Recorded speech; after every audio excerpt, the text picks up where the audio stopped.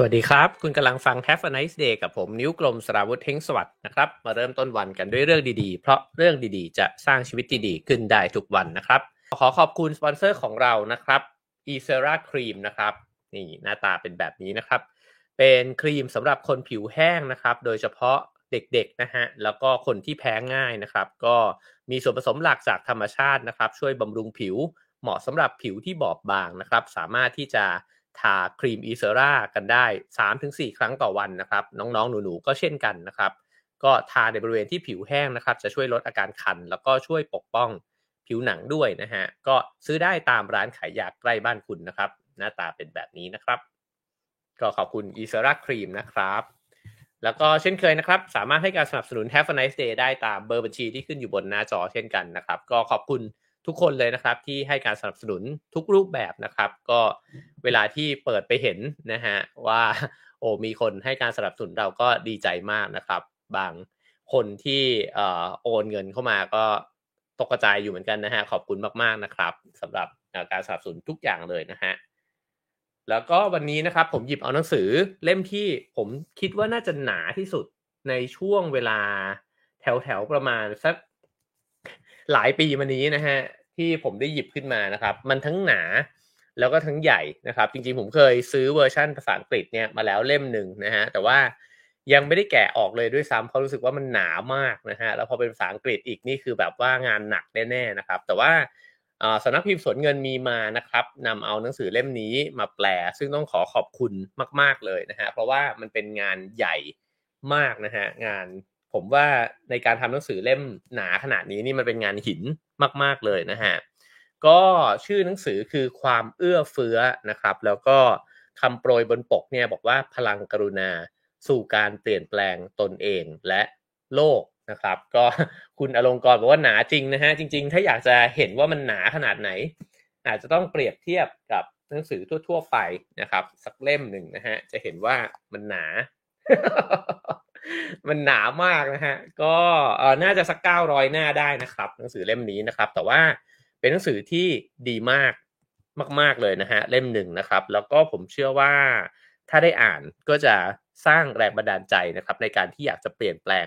ตัวเองเนี่ยได้เยอะนะครับเป็นการเปลี่ยนแปลงทางจิตใจแล้วก็เปลี่ยนแปลงในแง่ของการที่เราจะฝึกฝนปฏิบัติด้วยนะครับ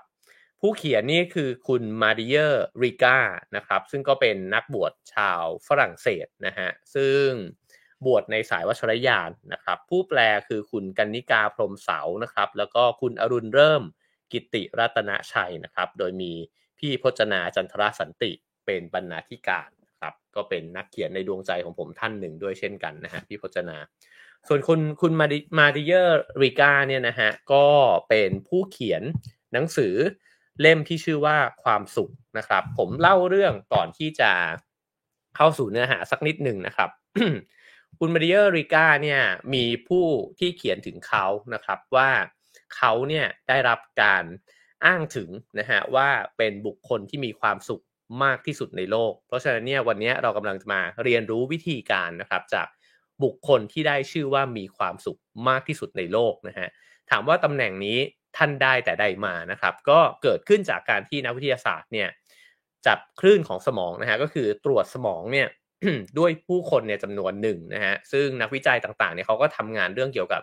สมองแล้วก็ผลลัพธ์ของมันที่มีต่ออารมณ์ความรู้สึกของเราเนี่ยอยู่ตลอดเวลาอยู่แล้วนะครับแล้วก็มีความสนใจมากขึ้นเรื่อยๆว่านักบวชหรือว่าคนที่ปฏิบัติภาวนามาเป็นเวลานานเนี่ยนะครับแล้วก็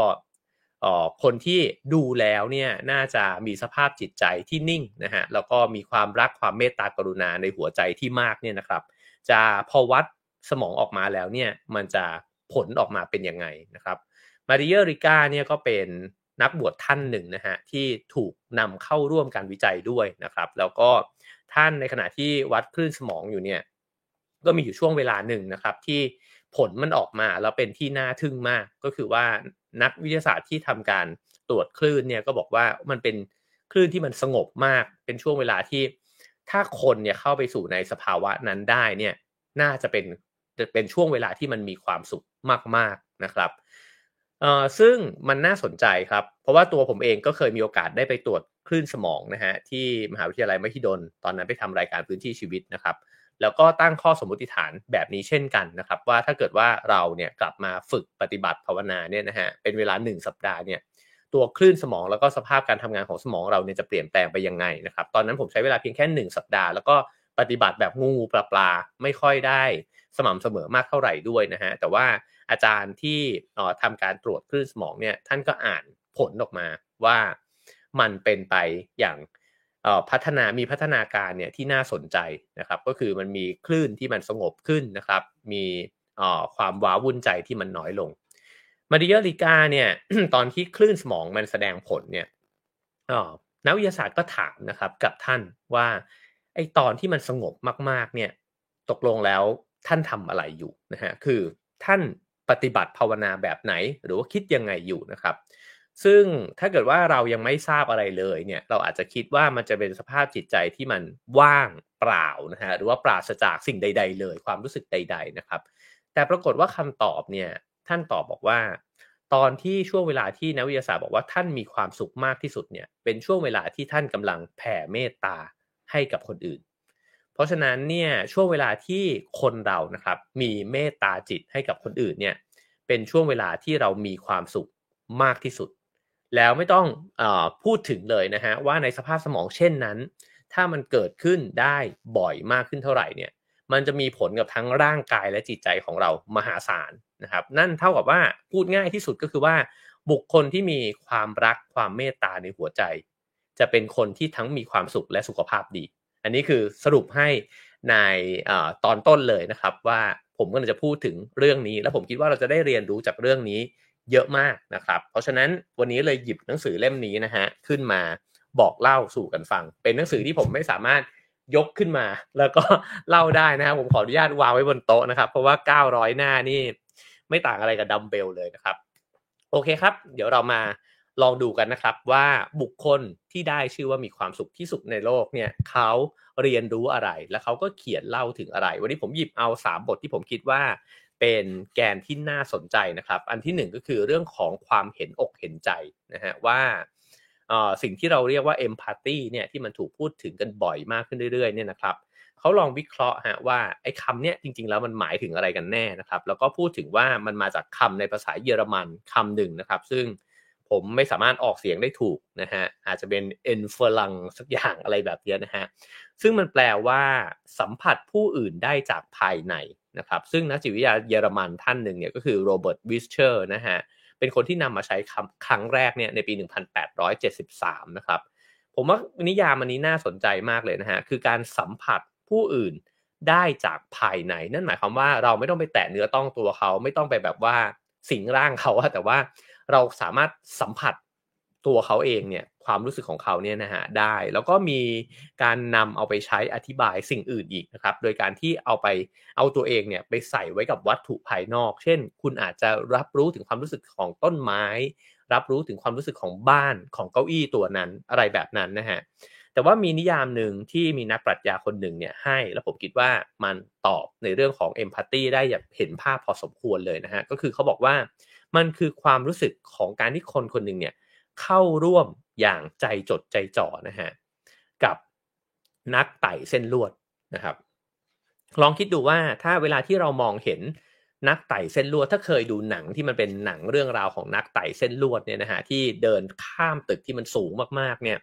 โหมันอดใจไม่ได้จริงๆนะครับที่เราจะสวมวิญญาณไปอยู่ในร่างของเขาแล้วก็รู้สึกรับรู้เนี่ยไม่ต่างจากเขาเลยตอนที่เขาเซแล้วมันจะตกเราก็วาบเหมือนแบบเหมือนราวกับว่าเราเป็นคนคนนั้นนะฮะเพราะฉะนั้น empathy เนี่ยมันจะเกิดขึ้นเมื่อเราเนี่ยอยู่ในสภาวะแบบนั้นถามว่าในช่วงเวลาปกติ เราอยู่ในสภาวะแบบนั้นมากน้อยแค่ไหนเวลาเราเห็นคนที่เป็นทุกข์นะฮะเดือดร้อนเนี่ยเรามีความรู้สึกราวกับว่าเราเนี่ยกำลังไต่เส้นลวดอยู่กับเขาไหมผมคิดว่าตรงนี้น่าสนใจนะครับแล้วก็เวลาที่เราบอกว่าเห็นอกเห็นใจสงสารนะครับหรือว่ารู้สึกว่าอยากจะช่วยเหลือต่างๆนานาเนี่ยนะฮะมันมีระดับแล้วก็มีรายละเอียดของมันที่ที่น่าสนใจมากๆเลยนะครับหนังสือเล่มนี้พยายามที่จะอธิบายเรื่องนี้นะฮะให้ฟังนะครับเขาบอกว่าความเห็นอกเห็นใจเนี่ยเริ่มต้นได้จากการรับรู้อารมณ์ของคนอื่นนะฮะ ด้วยการจินตนาการโดยที่อาศัยกระบวนการคิดเนี่ยถึงประสบการณ์ของเขาก็คือใช้สมองเนี่ยไปสัมผัสจิตใจของเขานะฮะแล้วก็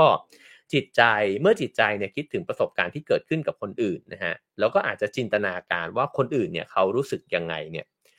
แล้วเราเองก็อาจจะมีความรู้สึกขึ้นมานะครับว่าแล้วตัวฉันล่ะจะรู้สึกยังไงถ้าฉันไปอยู่ในสถานการณ์เดียวกันนะครับไอ้เจ้าความเห็นอกเห็นใจลักษณะนี้เนี่ยมันส่งผลให้เกิดแรงจูงใจในการที่จะเสียสละแล้วก็เกิดความรู้สึกมันอันที่หนึ่งก็คือว่าเกิดความรู้สึกด้านบวกนะครับก็คือว่าเฮ้ยเห็นอกเห็นใจว่ะรู้สึกเจ็บปวดไปด้วยแล้วฉันอยากจะช่วยเหลือคุณอีกด้านหนึ่งนะฮะที่ก็เกิดขึ้นได้เช่นกันก็คือว่าเห็นอกเห็นใจเจ็บปวดมากเลยร่วมเจ็บปวดไปด้วยแต่ความเจ็บปวดนั้นเนี่ยมันมากเกินทนจนทำให้ฉันอยากจะปิดประตูหนีแล้วก็เดินหันหลังจากเธอไปเพราะว่าฉันไม่สามารถที่จะแบกรับความเจ็บปวดในแบบที่เธอแบกรับได้อันนี้ก็เป็นสิ่งที่เกิดขึ้นอยู่เช่นกันนะฮะในชีวิตของเราบางครั้งเนี่ยเวลาที่เราบางคนเนี่ยเคยพูดด้วยซ้ำว่าโอ้โหละครเรื่องนี้มันรันทดเกินว่ะไม่อยากดูนะฮะเป็นความรู้สึกเหมือนกันเลยนะครับเวลาที่คุณเห็นใครสักคนที่มีชีวิตที่น่ารันทดหดหู่มากๆเนี่ยแรกๆเนี่ยมันจะเกิดความรู้สึกเห็นอกเห็นใจแต่ถ้าต้องรับรู้เรื่องนั้นมากจนเกินไปเนี่ยเราจะรู้สึกว่ามันเริ่มทำร้ายตัวเองแล้วตรงนี้เป็นทางแยกที่น่าสนใจนะครับเดี๋ยวเราไปเจาะเรื่องนี้กันไปเรื่อยๆนะฮะ ในนี้พูดถึงชาร์ลส์ดาร์วินนะฮะว่าดาร์วินเนี่ยเคยพูดไว้นะฮะว่าวิวัฒนาการของมนุษย์เราเนี่ยมันทำให้เราสามารถอ่านอารมณ์ของผู้อื่นได้นะครับจากการแสดงออกทางสีหน้าน้ำเสียงแล้วก็ภาษากายของเขานะครับแล้วก็กระบวนการนี้เนี่ยคือเราสามารถทำความเข้าใจแล้วก็เข้าใจก็คือเข้าไปอยู่ในใจเขาได้เนี่ยผ่านสิ่งต่างๆเนี่ยนะครับแต่มันสามารถบิดเบี้ยวผิดเพี้ยนไปเนี่ยจากอคติที่มันอยู่ในใจเราด้วยเหตุและผลเช่นสมมุติว่าผมเนี่ยสามารถจ้องมองไปที่ตาใครสักคนหนึ่งนะครับแล้วก็รับรู้ความรู้สึกเจ็บปวดของเขาได้แต่ผมกลับรับรู้มาฮะว่าคนคนเนี้ยเรียนคนละโรงเรียนกับผมแล้วโรงเรียนเนี้ยเคยมาตีกันกับโรงเรียนผมนะฮะความเห็นอกเห็นใจตรงนั้นมันจะบิดเบี้ยวไปทันทีเลยนะฮะเรารู้สึกว่าคนคนนี้มันไม่น่าเห็นใจเพราะว่าอคติในใจด้วยเหตุผลเราเนี่ยมัน ไปลบล้างเอาหัวใจเราที่มันเชื่อมโยงมนุษย์ด้วยกันนะครับดาร์วินเนี่ยพูดถึงเรื่องนี้นะฮะแล้วก็สุดท้ายแล้วเนี่ยเขาก็เป็นคนหนึ่งนะฮะที่สนับสนุนการเลิกทาสอย่างแข็งขันเลยเพราะว่าเขาเนี่ยเห็นชีวิตของทาสบนเรือบีเกิลที่เขาออกเดินทางไปเนี่ยนะฮะแล้วก็แม้ว่าในขณะนั้นเนี่ยมันมีอคติมากมายเลยที่บอกว่าคนขาวกับคนดำเนี่ยมันสูงต่ำไม่เท่ากันนะฮะแล้วก็คนดำก็เกิดมาเพื่อที่จะ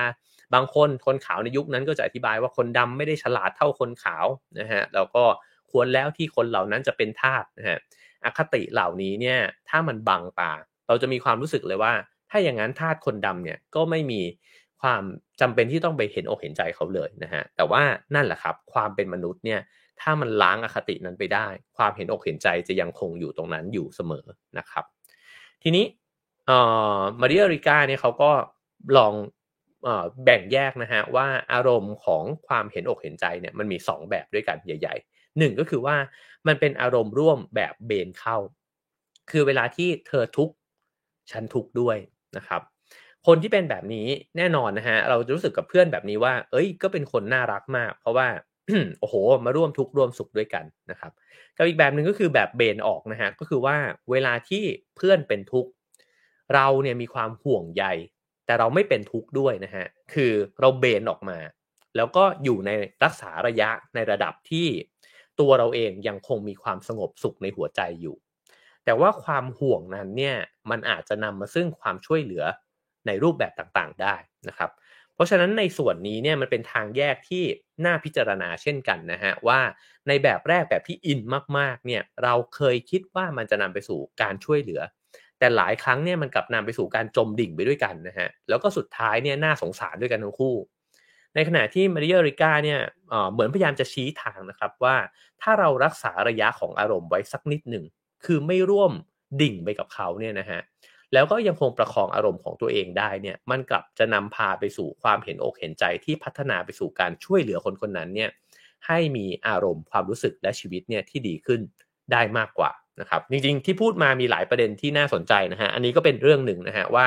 เราจะเห็นตัวเองมากขึ้นนะครับว่าเวลาที่เรามีอารมณ์ร่วมกับใครเป็นไปในลักษณะไหนมากกว่ากันจมดิ่งไปด้วยกันเลยกับ แยกตัวออกมานิดหนึ่งนะฮะเพื่อที่จะมีสติแล้วก็ช่วยเหลือเขาได้คราวนี้มาถึงคำที่ใกล้เคียงกันกับคำว่า empathy นะครับก็คือคำว่า sympathy เนี่ยก็คือการ เห็นใจเหมือนกันแต่มันมีอารมณ์ของความสงสารเนี่ย ปนอยู่ในนั้นด้วยนะครับทีนี้เนี่ยความสงสารเองเนี่ยมันก็เปิดตัวเราเช่นกันนะฮะให้เราเนี่ยได้ทลายกำแพงระหว่างตัวเราเองกับผู้อื่นเนี่ยออกจากกันนะครับซึ่งความสงสารเนี่ยก็เป็นไปได้ว่ามันจะนำมาซึ่งความเมตตากรุณานะฮะแล้วก็ทำให้เรามีหัวใจนะฮะที่ปรารถนาจะให้ผู้อื่นเนี่ยมีความสุขหรือว่าพ้นทุกข์นั่นเองนะครับก็เริ่มต้นด้วยอารมณ์ร่วมก่อนนะฮะ อารมณ์ร่วมที่มันเกิดขึ้นเวลาที่เรามีความสงสารเนี่ยนะฮะมันจะดึงกลับเข้ามาสู่ตัวเราเองฮะก็คือว่าเราเริ่มเห็นชีวิตเขาแล้วเราดึงกลับมาสู่ประสบการณ์ของเราว่าเฮ้ยสงสารมันวะกูก็เคยเป็นแบบนี้เลยเราจะสังเกตนะครับว่าเราเคยพูดกับเพื่อนแบบนี้หรือว่าเวลาปลอบพี่ปลอบน้องนะฮะบอกเฮ้ยเข้าใจเคยโดนนะฮะความรู้สึกแบบนี้ก็คือความรู้สึกสงสารนะครับแต่ว่าความรู้สึกสงสารแบบนี้เนี่ยมันน่าสนใจตรงที่ว่า มันมีอัตราของเราเนี่ยอยู่ในนั้นด้วยนะฮะก็คือว่าสุดท้ายแล้วเราสงสารเขาหรือเราสงสารประสบการณ์เก่าของเรากันแน่หรือมันอาจจะเกิดขึ้นพร้อมๆกันนะครับนั่นอาจจะเป็นอีกอย่างหนึ่งที่มีความแตกต่างกับ empathy นะครับแล้วก็ความสงสารในลักษณะนี้อาจจะเป็นความสงสารลักษณะเบนเข้าไปหานะฮะซึ่งในนี้ก็อ้างถึงนักวานอนวิทยานะครับชื่อดังฟรานซ์เดอวัลนะฮะก็บอกว่า ความเห็นอกเห็นใจเนี่ยเป็นกระบวนการที่เรารวบรวมข้อมูลเกี่ยวกับคนอื่นนะฮะแต่ในทางตรงกันข้ามเนี่ยความสงสารเนี่ยมันสะท้อนความเป็นห่วงคนอื่นและปรารถนาที่จะช่วยให้สถานการณ์เนี่ยดีขึ้นนะครับเดี๋ยวลองมาดูว่ามันแตกต่างกันยังไงนะฮะแล้วก็มันจะนำไปสู่ความเอื้อเฟื้อเนี่ยนะฮะได้ยังไงไอ้ทางแยกตรงนั้นเนี่ยนำไปสู่ความเอื้อเฟื้อได้ยังไงนะฮะคำถามของมาริเอริกาก็คือว่ามันจำเป็นไหมที่เราจะต้องรู้สึกอย่างที่คนอื่นรู้สึกก่อนเนี่ยเพื่อที่จะแสดงความเอื้อเฟื้อต่อพวกเขานะฮะยกตัวอย่างง่ายๆว่าถ้าเราเนี่ยขึ้นไปนั่งบนเครื่องบินนะครับแล้วตัวเราเองไม่กลัวเครื่องบินคนที่นั่งข้างๆเนี่ยกลัวเครื่องบินมากไม่ได้รู้จักกันนะฮะแต่เราเห็นเลยว่าอาการเขาเนี่ยไม่ค่อยดีละนั่งตัวเกรงเวลาเครื่องบินตกหลุมอากาศก็จะแบบตัวสั่นแบบนั้นนะครับเขาก็บอกว่าในช่วงเวลาที่ตัวเขาเองเนี่ยไม่ได้วิตกกังวลนะฮะเขาเนี่ยก็สามารถมีความเป็นห่วงให้กับไอ้เจ้าคนที่กลัวเครื่องบินเนี่ยได้นะครับแล้วก็เป็นห่วงในสิ่งที่เขารู้สึกด้วย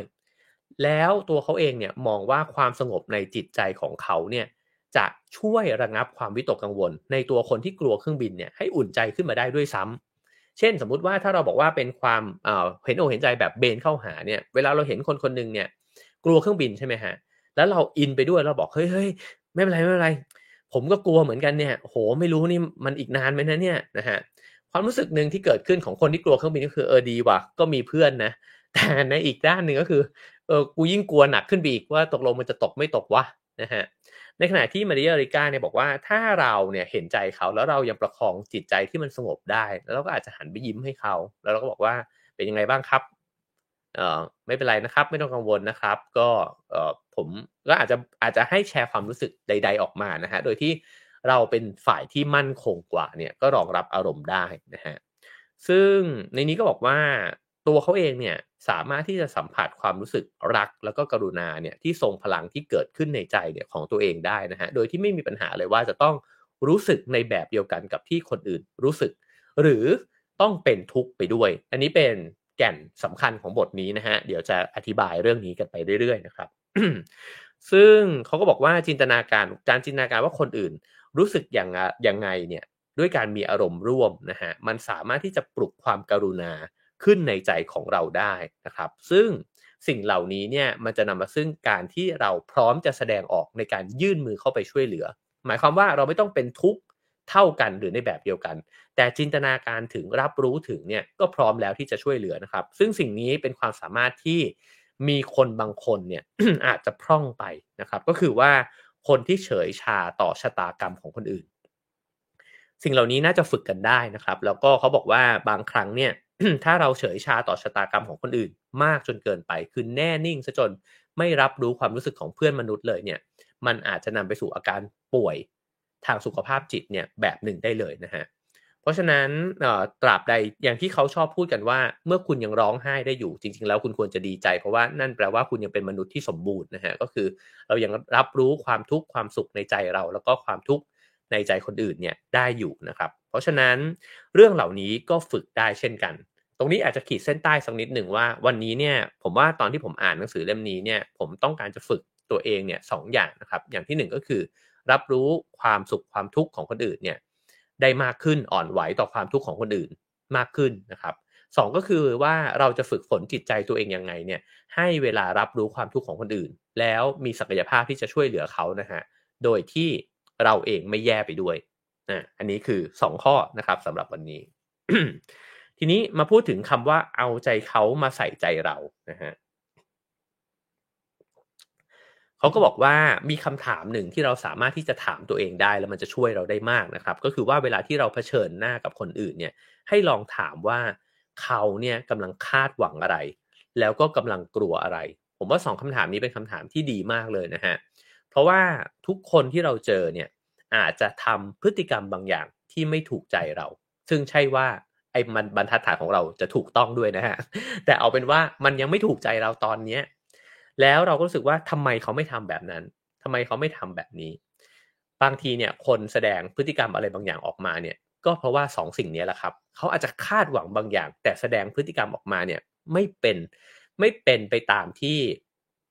มันเป็นในสิ่งที่คนอื่นยอมรับได้ง่ายๆนะฮะแต่มันมีความคาดหวังบางอย่างเนี่ยซ่อนอยู่ในนั้นอีกอย่างหนึ่งคือเขาอาจจะกลัวอะไรบางอย่างนะครับเพราะฉะนั้นสองคำถามเนี่ยเป็นคำถามที่น่าตั้งคำถามนะครับมันจะสร้างความเมตตากรุณาในใจเราเนี่ยได้มากขึ้นด้วยนะครับเขาพูดถึงคำพูดของชองชาร์กรูโซนะครับซึ่งก็บอกว่าคนรวยเนี่ยที่คนรวยเนี่ยมีความเกื้อการุณให้คนจนน้อยเนี่ยเพราะเขานึกภาพตัวเองยามยากจนไม่ออกนะฮะประเด็นของคำพูดนี้ก็คือว่าถ้าเราสามารถที่จะกระโดดเข้าไปยืนในรองเท้าของคนใดคนหนึ่งได้อย่างเต็มที่เนี่ยเราจะนึกถึงความทุกข์ของเขาออก แต่เวลาที่เราดูอยู่ห่างๆเนี่ยเราอาจจะไม่เข้าใจเขาก็ได้แล้วก็คิดว่าทำไมคุณไม่ทำอย่างนั้นไม่ทำอย่างนี้วะนะฮะซึ่งการเคารพความทุกข์ของคนอื่นเนี่ยก็เลยเป็นเรื่องสำคัญนะครับ อันนี้ผมว่าน่าสนใจทั้งมิติของตัวเราเองแล้วก็มิติของการที่ตัวเราสามารถที่จะสร้างความเคารพหรือสิ่งที่ผมชอบใช้คำว่าให้เกียรติความทุกข์ของคนอื่นนะฮะได้ยังไงบ้างนะครับ เขาพูดถึงเหตุการณ์ตอนที่โรคเอดส์เนี่ยระบาดใหม่ๆนะครับแล้วก็ตอนนั้นมีความเข้าใจผิดแล้วก็เข้าใจในเชิงลบเนี่ยต่อผู้ป่วยโรคเอดส์กันแพร่หลายเต็มไปหมดนะฮะแล้วก็มีครูคนหนึ่งเนี่ยที่มีนักเรียนทั้งห้องเลยนะฮะที่รังเกียจผู้ป่วยโรคเอดส์นะฮะผมยังจำได้เลยว่าตอนที่โรคเอดส์ระบาดเนี่ย ผมเรียนอยู่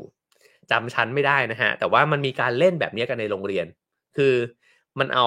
เอ่อ เข็มเอาปากกาเนี่ยนะครับหรือว่าดินสอเนี่ยจิ้มแขนกันน่ะแล้วก็เอาไปจิ้มใส่แขนเพื่อนเนี่ยซึ่งมันแสดงให้เห็นนะฮะว่าตอนนั้นเนี่ยนักเรียนทั้งหลายเนี่ยมีความรังเกียจต่อผู้ป่วยโรคเอดส์นะครับแล้วก็เหมือนเล่นล้อเล่นกันว่าถ้าเลือดใครเนี่ยมันติดเอดส์มาเนี่ยก็เอาไปแพร่ให้คนอื่นแล้วคุณก็จะโดนรังเกียจแบบนั้นนะครับซึ่งเป็นทัศนคติที่ก็ต้องยอมรับว่ามันใหม่มากนะครับแล้วผู้คนก็มีทัศนคติในแง่ลบแบบเนี้ยที่ไม่ดีนักนะฮะแต่ว่าคุณครูชาวอเมริกันท่านนั้นเนี่ยเขาใช้วิธีการที่ฉายภาพยนตร์สารคดีนะครับให้กับนักเรียนในห้องเนี่ยดูแล้วก็ได้เห็นที่มานะฮะของแบ็กกราวด์เบื้องหลังเนี่ยของผู้ป่วยโรคเอดส์แล้วก็เห็นความยากลำบากของเขาในสังคมนะฮะปรากฏว่านักเรียนที่ได้ดูเนี่ยก็ได้ความเข้าใจในตัวผู้ป่วยโรคเอดส์เนี่ยมากขึ้นมากบางคนเนี่ยถึงขั้นหลั่งน้ำตาออกมานะฮะ เพราะฉะนั้นเนี่ยการที่เราเข้าใจเบื้องลึกเบื้องหลังของชีวิตของคนคนหนึ่งนะฮะมันเปลี่ยนวิธีคิดเปลี่ยนหัวใจของเราได้นะครับนอกจากนั้นเนี่ยก็ยังมีเรื่องการที่บอกว่าทหารเนี่ยจำนวนมากเลยนะฮะที่เวลาที่รบแล้วเนี่ยและยิงฆ่าศึกศัตรูนะฮะแล้วพอไปเจอบัตรประจำตัวของเขาแล้วก็ภาพถ่ายกับครอบครัวของเขาเนี่ยในกระเป๋าเนี่ยนะฮะของฆ่าศึกหรือว่าของฝ่ายตรงข้ามเนี่ยที่เสียชีวิตไปแล้วเนี่ยพวกเขาเองก็นึกถึงตัวเองเพราะว่าทุกคนก็พกเอาภาพครอบครัวของตัวเองเนี่ยมาในสนามรบด้วยเช่นกันนะฮะในนาทีนั้นเนี่ยคนเหล่านั้นเนี่ยก็จะรู้สึกว่าคนที่เขาเพิ่งยิงไปเนี่ย ไม่ได้แตกต่างอะไรจากตัวเองเลยและนี่ก็คือความรู้สึกของการเอาใจเขามาใส่ใจเราด้วยเช่นกันนะฮะเพราะฉะนั้นสิ่งนี้จะเกิดขึ้นได้ยังไงนะครับก็ผมว่าอย่างแรกเลยก็คือว่ามันทำให้เราช้าลงในการที่เราจะตัดสินใครสักคนหนึ่งว่าเขาไม่ถูกใจเราเนี่ยมันเป็นเพราะเขาชั่วเขาเลวหรือว่าเขามันไม่ควรคบหาต่างๆนานานะครับกับการที่ถ้าเราช้าลงแล้วเรามีโอกาสนะฮะคือน้อยแหละที่เราจะมีโอกาสนะครับที่จะได้รู้แบ็กกราวด์ของคนทุกคนได้นะฮะแต่ถ้ามีโอกาสเราอาจจะชั่งใจไว้สักนิดหนึ่งว่าว่ะมันมีเรื่องราวมากมายเลยที่เขาอาจจะไม่เหมือนเรารวมถึงเรื่องที่เขาเหมือนเราด้วยนะครับซึ่งบาดิ r ริกาเนี่ยพูดถึงว่าไอ้เจ้าความกรุณาเนี่ยที่มันแท้เป็นแบบแท้จริงเนี่ยนะฮะมันควรจะเป็นความกรุณาที่ไร้ขอบเขตก็คือว่าการที่เราสงสารรักนะฮะแล้วก็อยากให้คนเขาพ้นทุกข์เนี่ยนะฮะกับคนที่เป็นคนใกล้ตัวเราอะมันไม่ยากหรอกเราก็อยากให้พี่น้องเราพ่อแม่เรามีความสุขด้วยกันทั้งนั้นนะฮะแต่เมื่อไหร่ที่คุณฝึกจิตฝึกใจเนี่ยไปจนกระทั่งถึงการที่ห่วงใย แล้วก็อยากให้คนที่มันไม่เหมือนเราเลยนะฮะเชื้อชาติแตกต่างกันเป็นคนคนละประเทศกันเป็นคนที่มีความเชื่อทางศาสนาทางอุดมการณ์ทางการเมืองเนี่ยที่แตกต่างกันอยากให้เขามีความสุขด้วยเหมือนกันเนี่ยอันนั้นน่ะขั้นกว่านะครับแล้วอันนั้นแหละที่มันจะเปลี่ยนสมองเปลี่ยนหัวใจแล้วก็เปลี่ยนสุขภาพของเราได้นะครับเพราะฉะนั้นนั่นคือสิ่งที่มันไม่ง่ายแล้วมันจะเป็นสิ่งที่เปลี่ยนแปลงเราได้มากมายมหาศาลนะครับ แล้วผมว่าในทางกลับกันเราจะเข้าใจทันทีนะครับว่าทำไมเราจึงมีความทุกข์ทำไมเราจึงมีอารมณ์ที่มันผันผวนรวนเรตลอดเวลาและทำไมเราถึงเจ็บป่วยด้วยโรคร้ายต่างๆเนี่ยมากมายเต็มไปหมดนะฮะก็เพราะว่าความกรุณาในใจเรามันมีขอบเขตจำกัดนั่นเองแล้วความกรุณาที่มันมีขอบเขตจำกัดเนี่ยมันก็คือกำแพงแบบหนึ่งนะฮะเพราะว่าข้ามขอบกำแพงนั้นไปฉันไม่กรุณาแล้วถ้าอัดได้ฉันอัด ใช่ไหมฮะถ้าเกิดว่าฆ่ามันได้ฉันก็ฆ่าแบบนั้นนะครับแล้วก็การที่อยู่ในโลกแบบนั้นเนี่ยมันก็ทำให้เราอยู่ในสภาพแวดล้อมที่มันเต็มไปด้วยคู่ตรงข้ามนะฮะแน่นอนทั้งหมดที่พูดมามันดูสวยงามมากแล้วมันไม่ง่ายนะครับแต่ที่มันไม่ง่ายเนี่ยแหละก็เลยอยากจะชวนกันนะฮะว่ามันจะเกิดขึ้นได้ยังไงเพราะว่าคนที่ทำให้เกิดขึ้นแล้วมันมีอยู่จริงนะครับแล้วผมว่านักบวชต่างๆเนี่ย ที่ได้ถูกไปวัดคลื่นสมองต่างๆเนี่ยนะฮะแล้วมันส่งผลออกมาว่าเขาเป็นคนที่มีความสุขมากๆเนี่ยมันกลับกลายเป็นว่าเขาเป็นคนที่มีความเมตตากรุณาสูงมากไปพร้อมกันนะครับทีนี้ในหนังสือเล่มนี้เนี่ยมีการพูดถึงความเห็นอกเห็นใจเนี่ยนะฮะแบ่งออกมาเป็น8รูปแบบผมจะไม่ลงในรายละเอียดนั้นนะครับแต่ว่าเดี๋ยวจะพาไปสู่ข้อสรุปนะฮะซึ่งในข้อสรุปเนี่ยเขาบอกว่า ไอ้เจ้าความเห็นอกเห็นใจหรือว่า empathy เนี่ยนะฮะที่มันเกิดผลดีเนี่ยมันมีในลักษณะเดียวเท่านั้นก็คือว่าตระหนักรู้ถึงความต้องการของคนอื่นนะฮะแล้วเมื่อตระหนักรู้ถึงความต้องการของคนคนนั้นแหละเราถึงจะมีความปรารถนาที่จะยื่นมือเข้าไปช่วยคนคนนั้นอย่างแท้จริงมันแตกต่างจากการที่เห็นคนมีความทุกข์แล้วสงสารจังเลยอันนี้แบบหนึ่งนะฮะกับอีกแบบหนึ่งคือไม่เข้าใจเขาเลยแล้วอยากช่วยเหลืออันนั้นก็เป็นความรู้สึกที่ ไม่ได้มี empathy มากด้วยเหมือนกันนะฮะแต่ว่าถ้าเมื่อไหร่ก็ตามที่กระโดดเข้าไปอยู่ในชีวิตเขาอยู่ในรองเท้าเขาแล้วเนี่ยแล้วเข้าใจลึกซึ้งแล้วก็แบบว่าโอเคโอ้โฮคุณเป็นทุกข์ขนาดนี้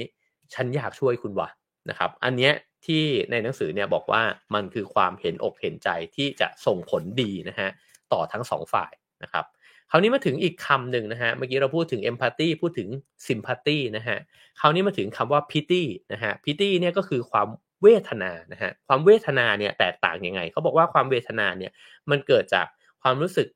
สลดสังเวชนะฮะที่เอาตัวเองเนี่ยเป็นศูนย์กลางมันมักจะมีการลดตัวลงมานิดหนึ่งนะฮะดังที่ภาษิตแอฟริกันเนี่ยเขาบอกว่ามือที่ให้เนี่ยมักอยู่สูงกว่ามือที่รับเพราะฉะนั้นเนี่ยบางครั้งการให้ก็มาในรูปแบบของการเวทนาด้วยเหมือนกันนะฮะแต่ว่าความเอื้อเฟื้อกรุณาแตกต่างยังไง มันจะเป็นไปในลักษณะที่เท่าเทียมกันนะครับซึ่งเขาบอกว่าในความเวทนาเนี่ยความเศร้าจะเกิดขึ้นก่อนนะครับแล้วก็เศร้าที่เห็นคนอื่นเป็นทุกข์นะฮะแต่ว่าอันนี้มันละเอียดมากเลยนะฮะซึ่งเขาบอกว่าแต่ว่ามันไม่ได้เกิดขึ้นจากความรักนะฮะคือเวลาที่เห็นคนอื่นเป็นทุกข์เนี่ยอยากก็รู้สึกอึดอัดใจอะไรบางอย่างอะก็เลยรู้สึกว่าอยากจะทำให้เขาเนี่ยมีชีวิตที่ดีขึ้น ในขณะที่ความรักเนี่ยมันนำมาซึ่งความกรุณานะฮะซึ่งความรักจะเกิดขึ้นได้เมื่อเราเนี่ย เข้าไปรับรู้ความรู้สึกของคนคนนั้นเนี่ยอย่างแท้จริงนะฮะอีกเรื่องหนึ่งที่จะเกิดขึ้นได้ก็คือว่าความทุกข์ที่เป็นการแพร่ระบาดทางอารมณ์อันนี้ก็น่าสนใจมากนะฮะเขาบอกว่าสิ่งนี้มันเกิดขึ้นและเป็นธรรมชาติของมนุษย์ลองนึกดูนะฮะว่าเวลาที่มันมีเหตุการณ์ความสูญเสียใหญ่เกิดขึ้นครั้งหนึ่งเนี่ยมันจะเกิดมวลความทุกข์เนี่ยแผ่ไปทั่วเลยในสังคมถ้าเกิดในยุคสมัยนี้อาจจะเห็นได้ชัดว่าเวลามันเกิดวิกฤตภัยพิบัติใหญ่ครั้งหนึ่งแล้วเกิดเหตุการณ์ที่ผู้คนล้มตายนะฮะเราก็จะเห็นความเศร้าโศกเสียใจ pray for อะไรแบบนี้นะฮะเต็มเฟซบุ๊กไปหมดยากมากนะฮะที่เราจะรับรู้กระทั่งตัวเองว่าตกลงแล้วเนี่ยเราเราเห็นอกเห็นใจหรือว่าเราอินเนี่ยกับความเจ็บปวดเดือดร้อนของคนอื่นเนี่ยมากน้อยแค่ไหนนะครับซึ่งสิ่งนี้เนี่ยมาริเอริกาเนี่ยอธิบายว่ามันคือการแพร่ระบาดทางอารมณ์นะฮะซึ่งเห็นได้ชัดเจนในหมู่เด็กนะฮะคือเด็กเนี่ยเวลาที่มีคนคนหนึ่งร้องไห้ขึ้นมาเนี่ยอีกคนมันจะร้องไห้ตามไปด้วยแล้วมันก็จะร้องไห้กันทั้งห้องเรียนเลยนะฮะในระดับอนุบาลแบบนั้นเนี่ยเขาบอกว่าถามว่าไอ้เด็กคนที่มันร้องไห้คนที่2คนที่3มันเศร้าหรือมันเจ็บหรือว่ามันอึดอัดแบบไอ้เด็กคนแรกไหมมันไม่ได้เป็นนะฮะแต่เหตุการณ์นี้มันเกิดขึ้นจากธรรมชาติมนุษย์เพราะว่ามันเกิดการแพร่ระบาดทางอารมณ์เกิดขึ้นนะฮะก็น่าสนใจเหมือนกันอันนี้ก็อาจจะเกิดจากการที่เราเป็นสัตว์สังคมด้วยนะฮะเวลาที่เห็นคนอื่นเนี่ยรู้สึกทุกข์ร้อนเราก็จะต้องทุกข์ร้อนไปด้วยเห็นคนเขาร้องไห้ฉันต้องร้องไห้ตามไปด้วยแบบนั้นนะฮะซึ่งเราไม่ได้เฟกนะฮะแต่ว่ามันเป็นธรรมชาติหนึ่งของมนุษย์ด้วยเหมือนกันซึ่งสิ่งนี้เนี่ยมาริเอริกาอธิบายว่ามันไม่ใช่ความกรุณาเพราะว่าความกรุณาคือการที่อยากรับรู้เรื่องราวของคนคนนั้นนะฮะแล้วก็หยิบยื่นความช่วยเหลือให้นะครับคราวนี้มาถึงประโยชน์ของความเห็นอกเห็นใจที่ผมได้พูดไปบ้างแล้วนะฮะก็คือเขาบอกว่า1ก็คือว่าการมีอารมณ์ร่วมกับคนอื่นเนี่ยมันจะกระตุ้นปฏิกิริยาในตัวเรานะฮะให้ปรับตัว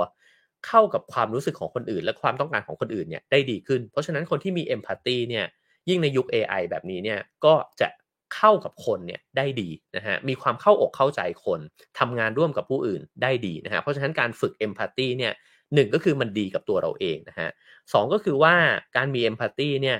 มันเอื้อให้เราเนี่ยได้ความรู้ที่เป็นประโยชน์ของตัวเองเนี่ยเกี่ยวกับสิ่งแวดล้อมรอบๆตัวหมายความว่าเวลาที่เรา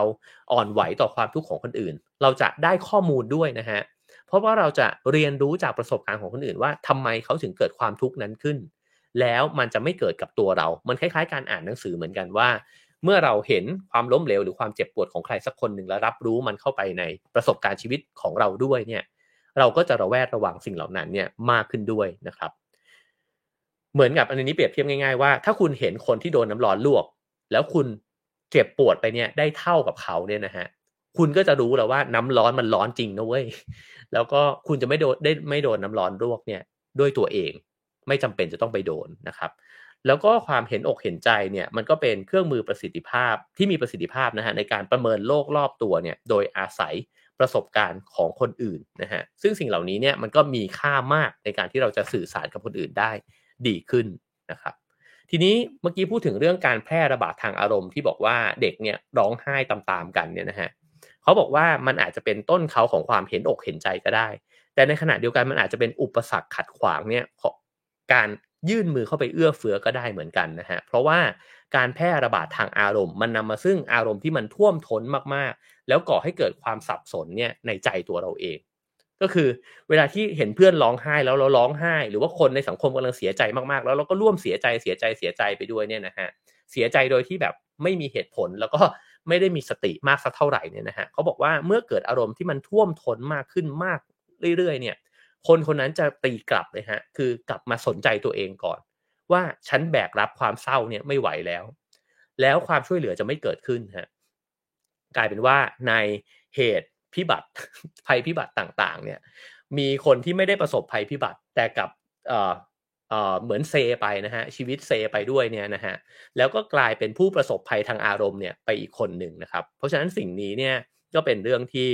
น่าคิดเหมือนกันนะครับทีนี้เขาก็บอกว่าการใช้กระบวนการรู้คิดนะฮะก็คือการใช้สมองเนี่ยควบคู่ไปกับความรู้สึกด้วยเนี่ยใช้สติใช้เหตุผลเนี่ยนะฮะ จะเป็นความสามารถในการที่จะก้าวย่างไปสู่การช่วยเหลือเกื้อกูลกันได้มากกว่านะฮะก็โดยสรุปแล้วกันนะครับก็คือในบทนี้เนี่ยเขาก็สรุปว่า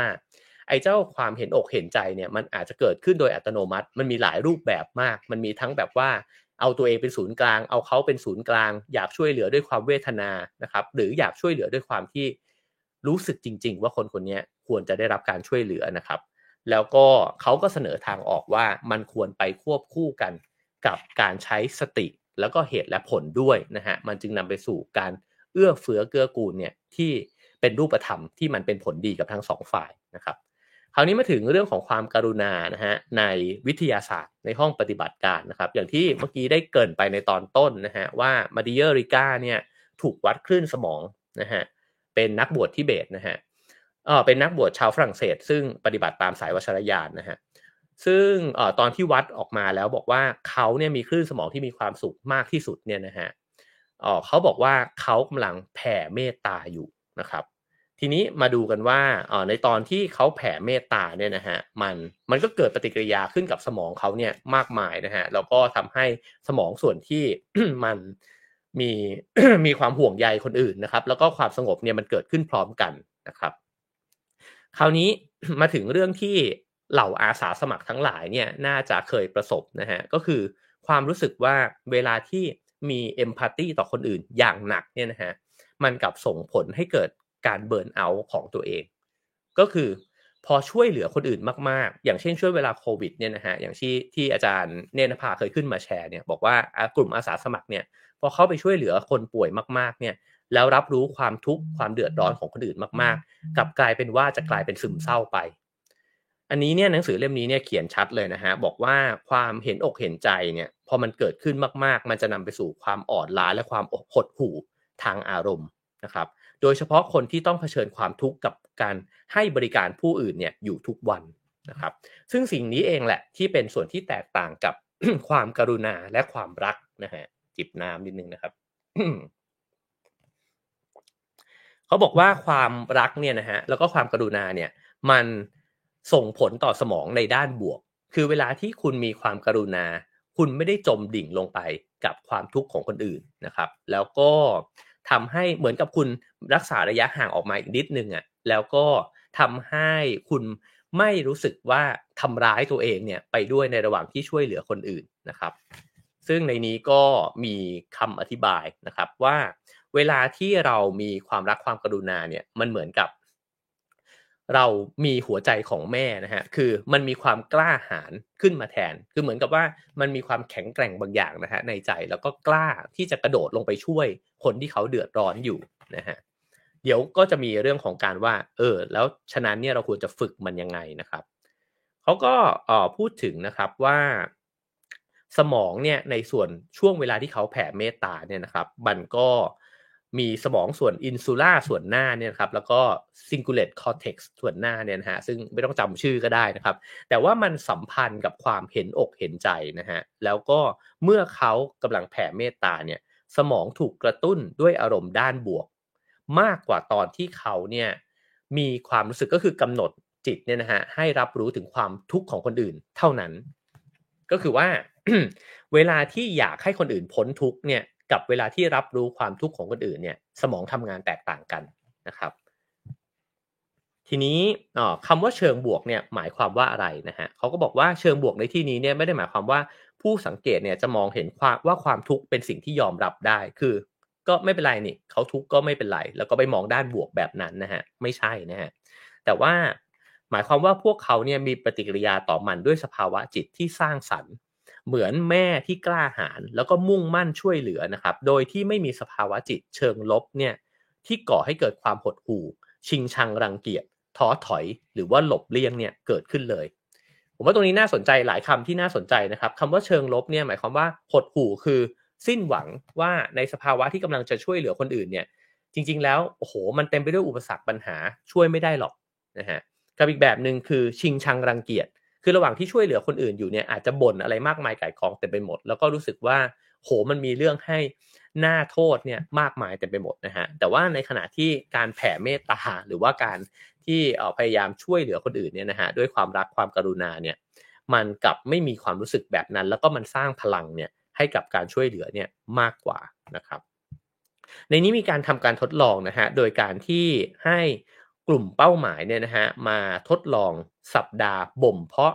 ความเห็นอกเห็นใจเพียงอย่างเดียวก็คือว่ามาฝึกกันที่จะเห็นอกเห็นใจคนอื่นแต่ไม่ฝึกความเมตตากรุณาและความรักนะครับแล้วก็อีกกลุ่มหนึ่งเนี่ยฝึก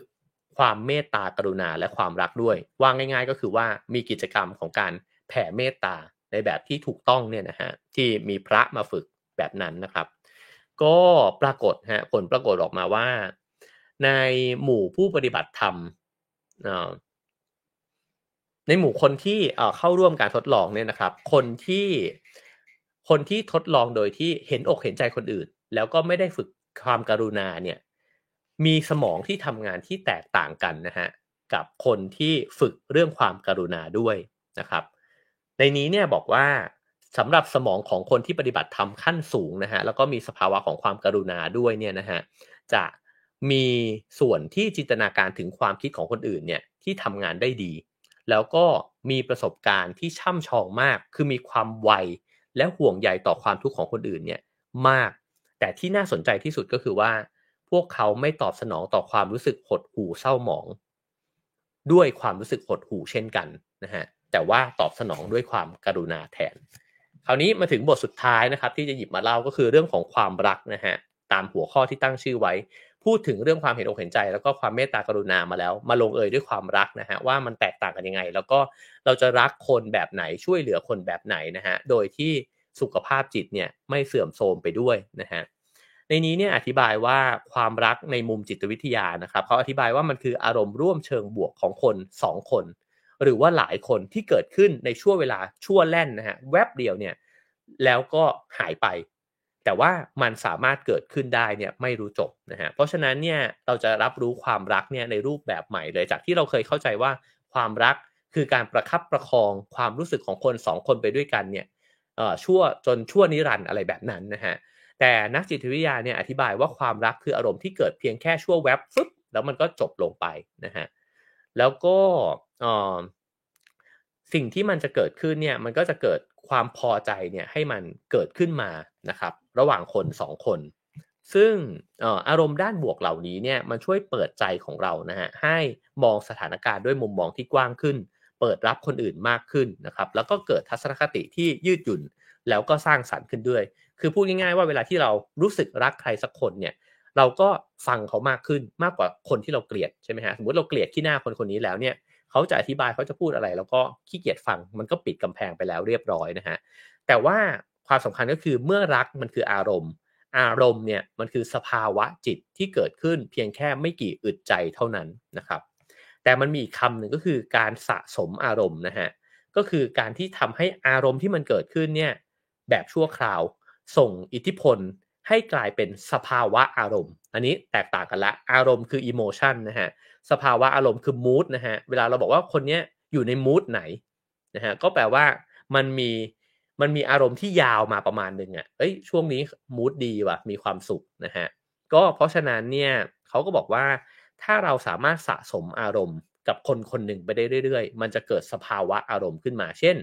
เรารู้สึกรักคนคนนี้แล้วมันก็จบไปนะฮะแล้วคนคนนี้ก็สร้างความประทับใจให้เราอีกแล้วก็รักเขาอีกนะฮะแล้วก็เกิดแบบนี้ซ้ำๆๆๆเนี่ย เราจะมีมูดที่ดีต่อคนคนนี้ละแล้วถ้าเราสะสมมูดเนี่ยตอกย้ำไปเรื่อยๆเนี่ยนะครับมันก็จะกลายเป็นว่ามันจะส่งผลดี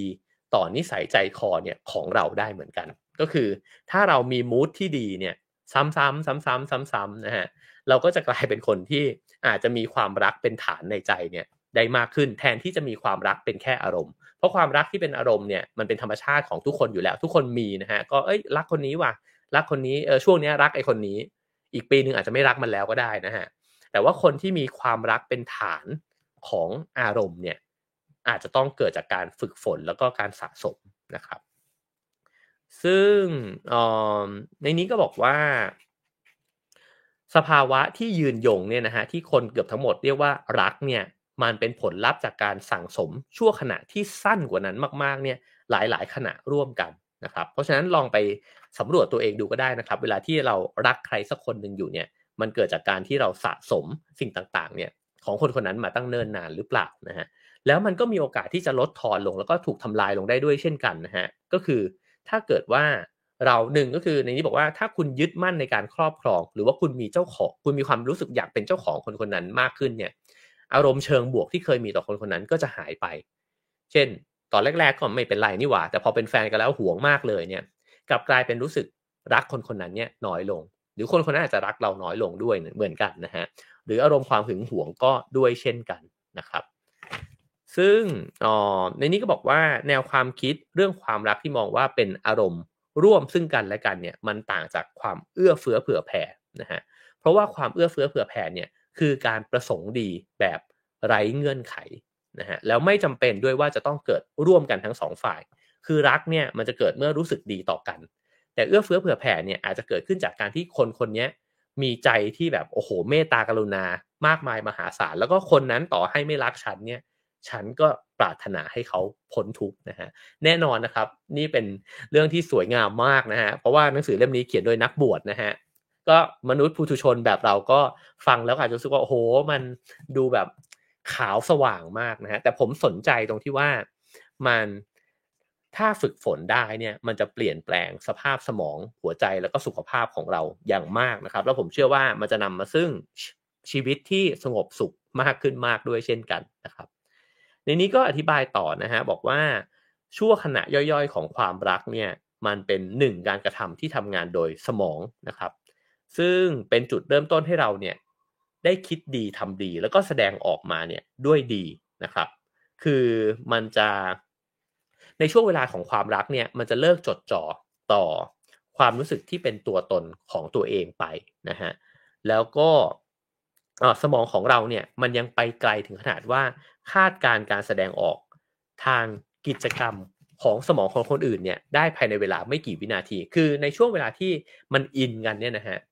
มันเหมือนกับว่ามันเดาใจกันได้เหมือนเวลาที่เราบอกว่าคนรักกันน่ะมองตาก็รู้ใจนะครับ เพราะว่ามันตัวใจเนี่ยมันเปิดออกมากๆนะครับแล้วก็มันสามารถคาดการณ์สิ่งที่คนอื่นเนี่ยรู้สึกแล้วก็คิดเนี่ยได้นะครับคือมันอ่อนไหวมากๆนะฮะซึ่งในที่นี้เนี่ยก็อธิบายด้วยสารเคมีตัวหนึ่งนะครับซึ่งก็คือสารเคมีที่บางคนเรียกมันด้วยชื่อเล่นว่าสารแห่งความรักแล้วก็ความผูกพันนะฮะก็คือออกซิโทซินนั่นเองนะฮะเขาก็ไปทดลองกับหนูซึ่งเป็นหนูทุ่งเนี่ยนะฮะซึ่งปกติแล้วจะมีถ้าเกิดว่าเป็นผัวเมียกันแล้วก็จะอยู่กันไปจนตายแบบนั้นนะฮะไม่ไปมีตัวอื่นเนี่ยนะครับซึ่งระดับออกซิโทซินเนี่ยของหนูทุ่งเนี่ยก็สูงกว่าหนูภูเขาอยู่แล้วคือหนูภูเขาก็มีผสมพันธุ์กันเปลี่ยนไปเรื่อยๆแบบนั้นนะฮะทีนี้เนี่ยเขาลองเพิ่มระดับออกซิโทซินเนี่ยเข้าไปในสมองของหนูทุ่งนะฮะก็ปรากฏว่ามันก็รักที่จะไปเบียดเสียดรวมตัวกันเนี่ยกับเพื่อนๆของมันเนี่ยมากขึ้นเพราะมันต้องการความผูกพันเนี่ยมากขึ้นนะฮะ แล้วถ้าเกิดว่าไปยับยั้งไอ้เจ้าการสร้างออกซิโทซินเนี่ยในสมองของหนูทุ่งที่รักเดียวใจเดียวเนี่ยนะฮะก็ปรากฏว่ามันจะกลายเป็นหนูที่เอ่อหลายใจขึ้นมาทันทีนะครับเพราะฉะนั้นเนี่ยออกซิโทซินเนี่ยมันเชื่อมโยงระหว่างกันเนี่ยมากๆเลยนะครับแล้วก็สำหรับมนุษย์เนี่ยระดับออกซิโทซินเนี่ยจะเพิ่มขึ้นอย่างเด่นชัดเลยในช่วงเวลาที่เรามีเพศสัมพันธ์กันนะฮะแล้วก็รวมถึงช่วงเวลาที่คุณแม่เนี่ย ท้องนะครับแล้วก็คลอดลูกแล้วก็มีน้ำนมด้วยนะฮะก็จะมีความผูกพันกับลูกเนี่ยมากเป็นพิเศษเลยนะครับซึ่งสิ่งนี้เนี่ยมันสำคัญยังไงก็คือว่าออกซิโทซินหลั่งออกมาเนี่ยในช่วงเวลาที่เรากำลังมีความรักแล้วก็ความผูกพันกับใครสักคนหนึ่งนะฮะช่วงเวลาที่มันหลั่งออกมาเนี่ยมันสร้างความสงบสุขในจิตใจให้มันเกิดขึ้นแล้วก็เป็นปฏิกิริยาที่ตรงกันข้ามนะฮะกับสภาวะสู้หรือหนี ที่เป็นอยู่เป็นประจำในชีวิตประจำวัน คือในช่วงเวลาที่เราดำเนินชีวิตไปเนี่ยเราอยู่ในโหมดเนี้ยอยู่บ่อยๆช่วงเวลาที่เราเครียดก็เพราะว่าเราอยู่ในโหมดว่าเราจะสู้กับมันหรือเราจะหนีมันดีนะฮะแล้วก็อยู่แบบเนี้ยกันแทบจะตลอดเวลาในยุคสมัยปัจจุบันนะฮะซึ่ง ช่วงเวลาที่ออกซิโทซินมันหลั่งออกมาเนี่ยมันก็เลยเป็นช่วงที่จิตใจมันจะได้สงบสุขบ้างนะครับนั่นแปลว่าถ้าเกิดว่าเราอยู่ในห้วงของความรัก อยู่ในห้วงของความที่มีความเห็นอกเห็นใจคนอื่นเราก็จะมีสภาวะจิตใจที่สงบสุขเนี่ยมากขึ้นด้วยนะฮะแล้วมันก็ตรงกันข้ามกับสารแห่งความเครียดทั้งหลายคอร์ติซอลทั้งหลายนะฮะที่มันก็จะหลั่งออกมาในช่วงเวลาที่เราจะต้องสู้รบปรบมือแล้วก็เห็นคนอื่นเนี่ยเป็นฝ่ายตรงกันข้ามไปหมดนะฮะฉะนั้นไอ้เจ้าความรักและความกรุณาเนี่ยมันจึงส่งผลกับสมองและสุขภาพอย่างตรงไปตรงมาสุดๆเลยนะฮะ คือยิ่งมีช่วงเวลาของความรักและความกรุณามากขึ้นเท่าไหร่ความเครียดก็จะลดน้อยลงเท่านั้นนะฮะแล้วก็ภูมิคุ้มกันต่างๆมันก็จะเพิ่มมากขึ้นนะครับไอ้เจ้าการทำร้ายร่างกายตัวเองสภาวะอักเสบต่างๆที่ไม่หายเนี่ยมันก็จะหายได้เร็วมากขึ้นด้วยเช่นกันนะครับคราวนี้มาถึงการพูดถึงเส้นประสาทอีกส่วนหนึ่งนะฮะก็คือเส้นประสาทเวกัสนะครับเขาก็บอกว่าไอ้เจ้าเส้นประสาทนี้เนี่ยมันเชื่อมสมองเข้ากับหัวใจแล้วก็อวัยวะอื่นๆของร่างกายนะครับเส้นประสาทเวกัสเนี่ยจะช่วยรักษาความสงบเยือกเย็นให้ระบบร่างกายของเราแล้วก็เอื้อให้เราเนี่ยได้สื่อสารกับคนอื่นเนี่ยได้ง่ายขึ้นด้วยนะครับถ้าเกิดว่ามันทำงานได้ดีสีหน้าท่าทางต่างๆของเราก็จะสอดคล้องกับคนที่เราพูดคุยด้วยมากๆนะฮะ ถ้าเกิดว่ามันทำงานได้ไม่ดีก็เราก็อาจจะไม่สอดคล้องเท่าไหร่เราก็อาจจะรู้สึกฝืนรู้สึกเครียดนะฮะแล้วก็ไม่ค่อยรู้สึกอินไปกับคนที่กำลังสนทนาด้วยนะฮะซึ่งในนี้เนี่ยมีการพูดถึง vagal tone นะครับซึ่งก็เป็นการวัดอิทธิพลของอัตราการหายใจต่ออัตราการเต้นของหัวใจว่าง่ายๆคือถ้าเกิดว่า vagal tone เนี่ยสูงนะฮะ เราก็จะเป็นคนที่หายใจได้ยาวหายใจได้ลึกนะฮะแล้วหัวใจเนี่ยมันเต้นไม่ถี่ในขณะที่ vagal tone ต่ำเนี่ยนะฮะก็แปลว่าเราเป็นคนที่หายใจแบบแบบเนี้ยตลอดเวลาซึ่งสภาวะแบบนี้มันเหมือนกับสิ่งมีชีวิตที่มันเหนื่อยหอบนะฮะแล้วเราเหนื่อยหอบจากอะไรก็เพราะว่าเราไม่วิ่งหนีใครมาก็เรากำลังวิ่งเข้าใส่ใครบางคนนะครับแล้วลองสังเกตลมหายใจของตัวเองก็ได้ว่าถ้าเราเป็นคนที่หายใจสั้นนะฮะแปลว่าเราเร่งรีบชีวิตมาก เราแข่งขันกับคนอื่นเยอะนะครับเราสู้รบปรบมือเนี่ยตลอดเวลาฉะนั้นไอ้เจ้า vagal tone เนี่ยมันก็บอกถึงสุขภาพของเราด้วยเช่นกันนะครับถ้ามันสูงมันก็ชะลอการเต้นของหัวใจนะครับแล้วก็ส่งผลอย่างมากเลยนะฮะต่อความเปลี่ยนแปลงของร่างกายแล้วก็จิตใจของเราคนที่หัวใจวายเนี่ยก็เป็นคนที่ vagal tone เนี่ยต่ำ นั่นเองนะฮะก็เพราะว่าเป็นคนที่หายใจสั้นเนี่ยอยู่ตลอดเวลานะครับแล้วก็ส่งผลต่อระบบภูมิคุ้มกันนะครับระบบการอักเสบเรื้อรังต่างๆแล้วก็รวมถึงโรคหลอดเลือดในสมองด้วยนะฮะแล้วก็เบาหวานแล้วก็มะเร็งบางชนิดด้วยเพราะฉะนั้นเนี่ยถ้าเรามีออกซิโทซินน้อยนะฮะได้มีช่วงเวลาดีๆกับผู้คนน้อยนะครับรบรากับคนอื่นเยอะนะฮะมีความเมตตากรุณาน้อยนะครับก็เอ่อ ก็เป็นไปได้ครับที่เราจะอายุสั้นถ้าพูดโดยง่ายที่สุดนะฮะก็อาจจะเป็นแบบนั้นนะครับทีนี้มันก็มีการทดลองนะครับผมอาจจะเล่าโดยสรุปแล้วกันนะครับเพราะว่าเรามาถึงนาทีที่55แล้วนะฮะเขาก็บอกว่าการทดลองเนี่ยที่มีเรื่องของการภาวนาที่มีส่วนของความเมตตากรุณาเนี่ยเข้าไปในจิตใจด้วยเนี่ยนะครับเพียงใช้เวลาเพียงแค่2เดือนเท่านั้นเนี่ยก็ปรากฏว่า vagal tone ของผู้คนที่เข้าร่วมการทดลองเนี่ย ก็เพิ่มขึ้นอย่างเห็นได้ชัด ตรงนี้ผมชอบมากเลยที่มาริเออริกาเนี่ยพูดถึงนักจิตวิทยาคนหนึ่งนะฮะชื่อพอลแอคแมนนะฮะซึ่งเขาเสนอว่าถ้าเราเห็นผลการทดลองแบบนี้แล้วเนี่ยว่าการฝึกจิตฝึกใจนะครับการฝึกการเมตตากรุณาเนี่ยมันส่งผลดีต่อการทำงานของสมองแล้วก็สุขภาพของผู้คนโดยรวมเนี่ยเราน่าจะมีโรงยิมฝึกความเอื้อเฟื้อและความกรุณาเกิดขึ้นในเมืองบ้างนะฮะ เพราะเวลาที่เราหันไปเนี่ยเราเห็นฟิตเนสแล้วก็คนก็เข้าไปเล่นฟิตเนสซึ่งแน่นอนนะฮะว่ามันดีต่อสุขภาพแน่ๆนะฮะอาจจะดีต่อสุขภาพจิตด้วยนะครับแต่ไอ้เจ้าการฝึกจิตใจเนี่ยมันดีต่อสุขภาพกายและสุขภาพจิตอย่างมหาศาลมากเลยแต่คนกลับไม่สนใจมันนะฮะคือเราสนใจสิ่งที่มองเห็นภายนอกเพราะว่าเราก็รู้นะฮะว่าเวลาที่เรารูปร่างดีนะครับคนก็ทักนะฮะแล้วก็เราก็มั่นอกมั่นใจในตัวเองมากขึ้นแล้วก็หล่อสวยขึ้นนะฮะมันเห็นได้ชัด แต่เวลาเราบอกว่าคนคนนี้จิตใจดีเนี่ยโอ้มันใช้เวลานะฮะแล้วเราก็ไม่รู้เหมือนกันว่าเราจะจิตใจดีไปทำไมเดี๋ยวจิตใจดีเกินไปก็จะดูแบบว่าดูเป็นคนที่แบบว่าขาวผ่องเสียเหลือเกินนะกลับกลายเป็นว่าเป็นคุณสมบัติที่โดนล้ออีกนะฮะเพื่อนผมเนี่ยถ้าจิตใจดีงามมากก็จะโดนล้อนะฮะ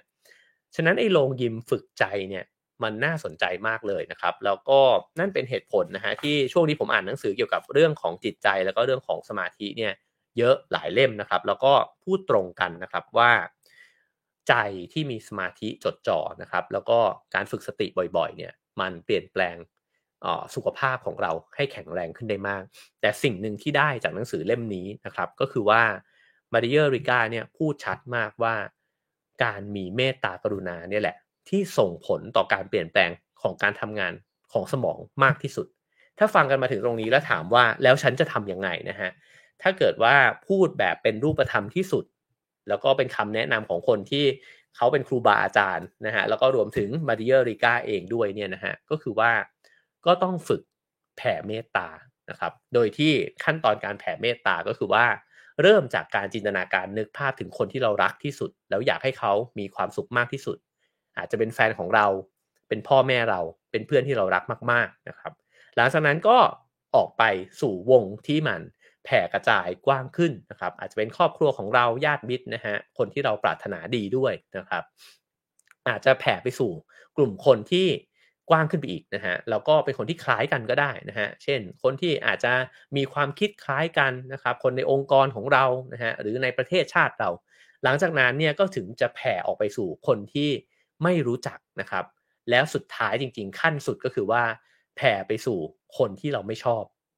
หรือคนที่เขาไม่ชอบเรานะฮะอันนั้นคือขั้นสุดเลยฮะแล้วก็ถ้ามากไปกว่านั้นก็คือยิ่งไปกว่าคนอีกฮะก็คือว่าปรารถนาให้สรรพชีวิตในโลกนี้เนี่ยดำรงอยู่ร่วมกันเนี่ยได้อย่างมีความสุขนะครับนั่นก็คือขั้นตอนของการแผ่เมตตาผมพูดนี่ไม่ใช่ว่าผมแผ่เก่งหรือว่าเป็นอะไรนะฮะแต่ว่าจากประสบการณ์ส่วนตัวเนี่ยตอนเวลาที่เข้าคอร์สปฏิบัติธรรมช่วงเวลาที่มันอิ่มใจมากๆคือช่วงเวลาวันสุดท้ายนะครับที่ท่านอาจารย์ที่เป็นคนที่ฝึกเรามาตลอดเนี่ยก็จะชวนกันมาแผ่เมตตาให้กับผู้คนนะครับแล้วก็มีสเต็ปคล้ายๆกับที่พูดไปนะฮะและในช่วงเวลาที่เรารู้สึกว่าคลื่นของความรู้สึกเมตตาของเราเนี่ยมันแผ่ออกไปได้กว้างมากๆเนี่ยมันเป็นความรู้สึกที่ดีมากเลยนะครับหรือว่าในวงสุนทรียสนทนานะครับในวงของที่มีกระบวนกรที่เป็นผู้นำแล้วก็ชวนกันในเรื่องของการฝึกจิตฝึกใจเนี่ยเวลาเสวนากันนะฮะครั้งหนึ่งที่ไปเสวนาที่เสมสิกขาลัยนะครับตอนนั้นร่วมเวทีกับอาจารย์สุรักษ์ศิวลักษณ์นะครับก็อาจารย์ประชาหุตานุวัฒน์เนี่ยก็เป็นผู้นำในการสัมภาษณ์ครั้งนั้นแล้วก็ท่านก็ชวนนะฮะว่าหลังจากที่เราเสวนากันเสร็จก็ขอให้ทุกคนสงบนิ่งนะฮะแล้วก็อยู่กับตัวเอง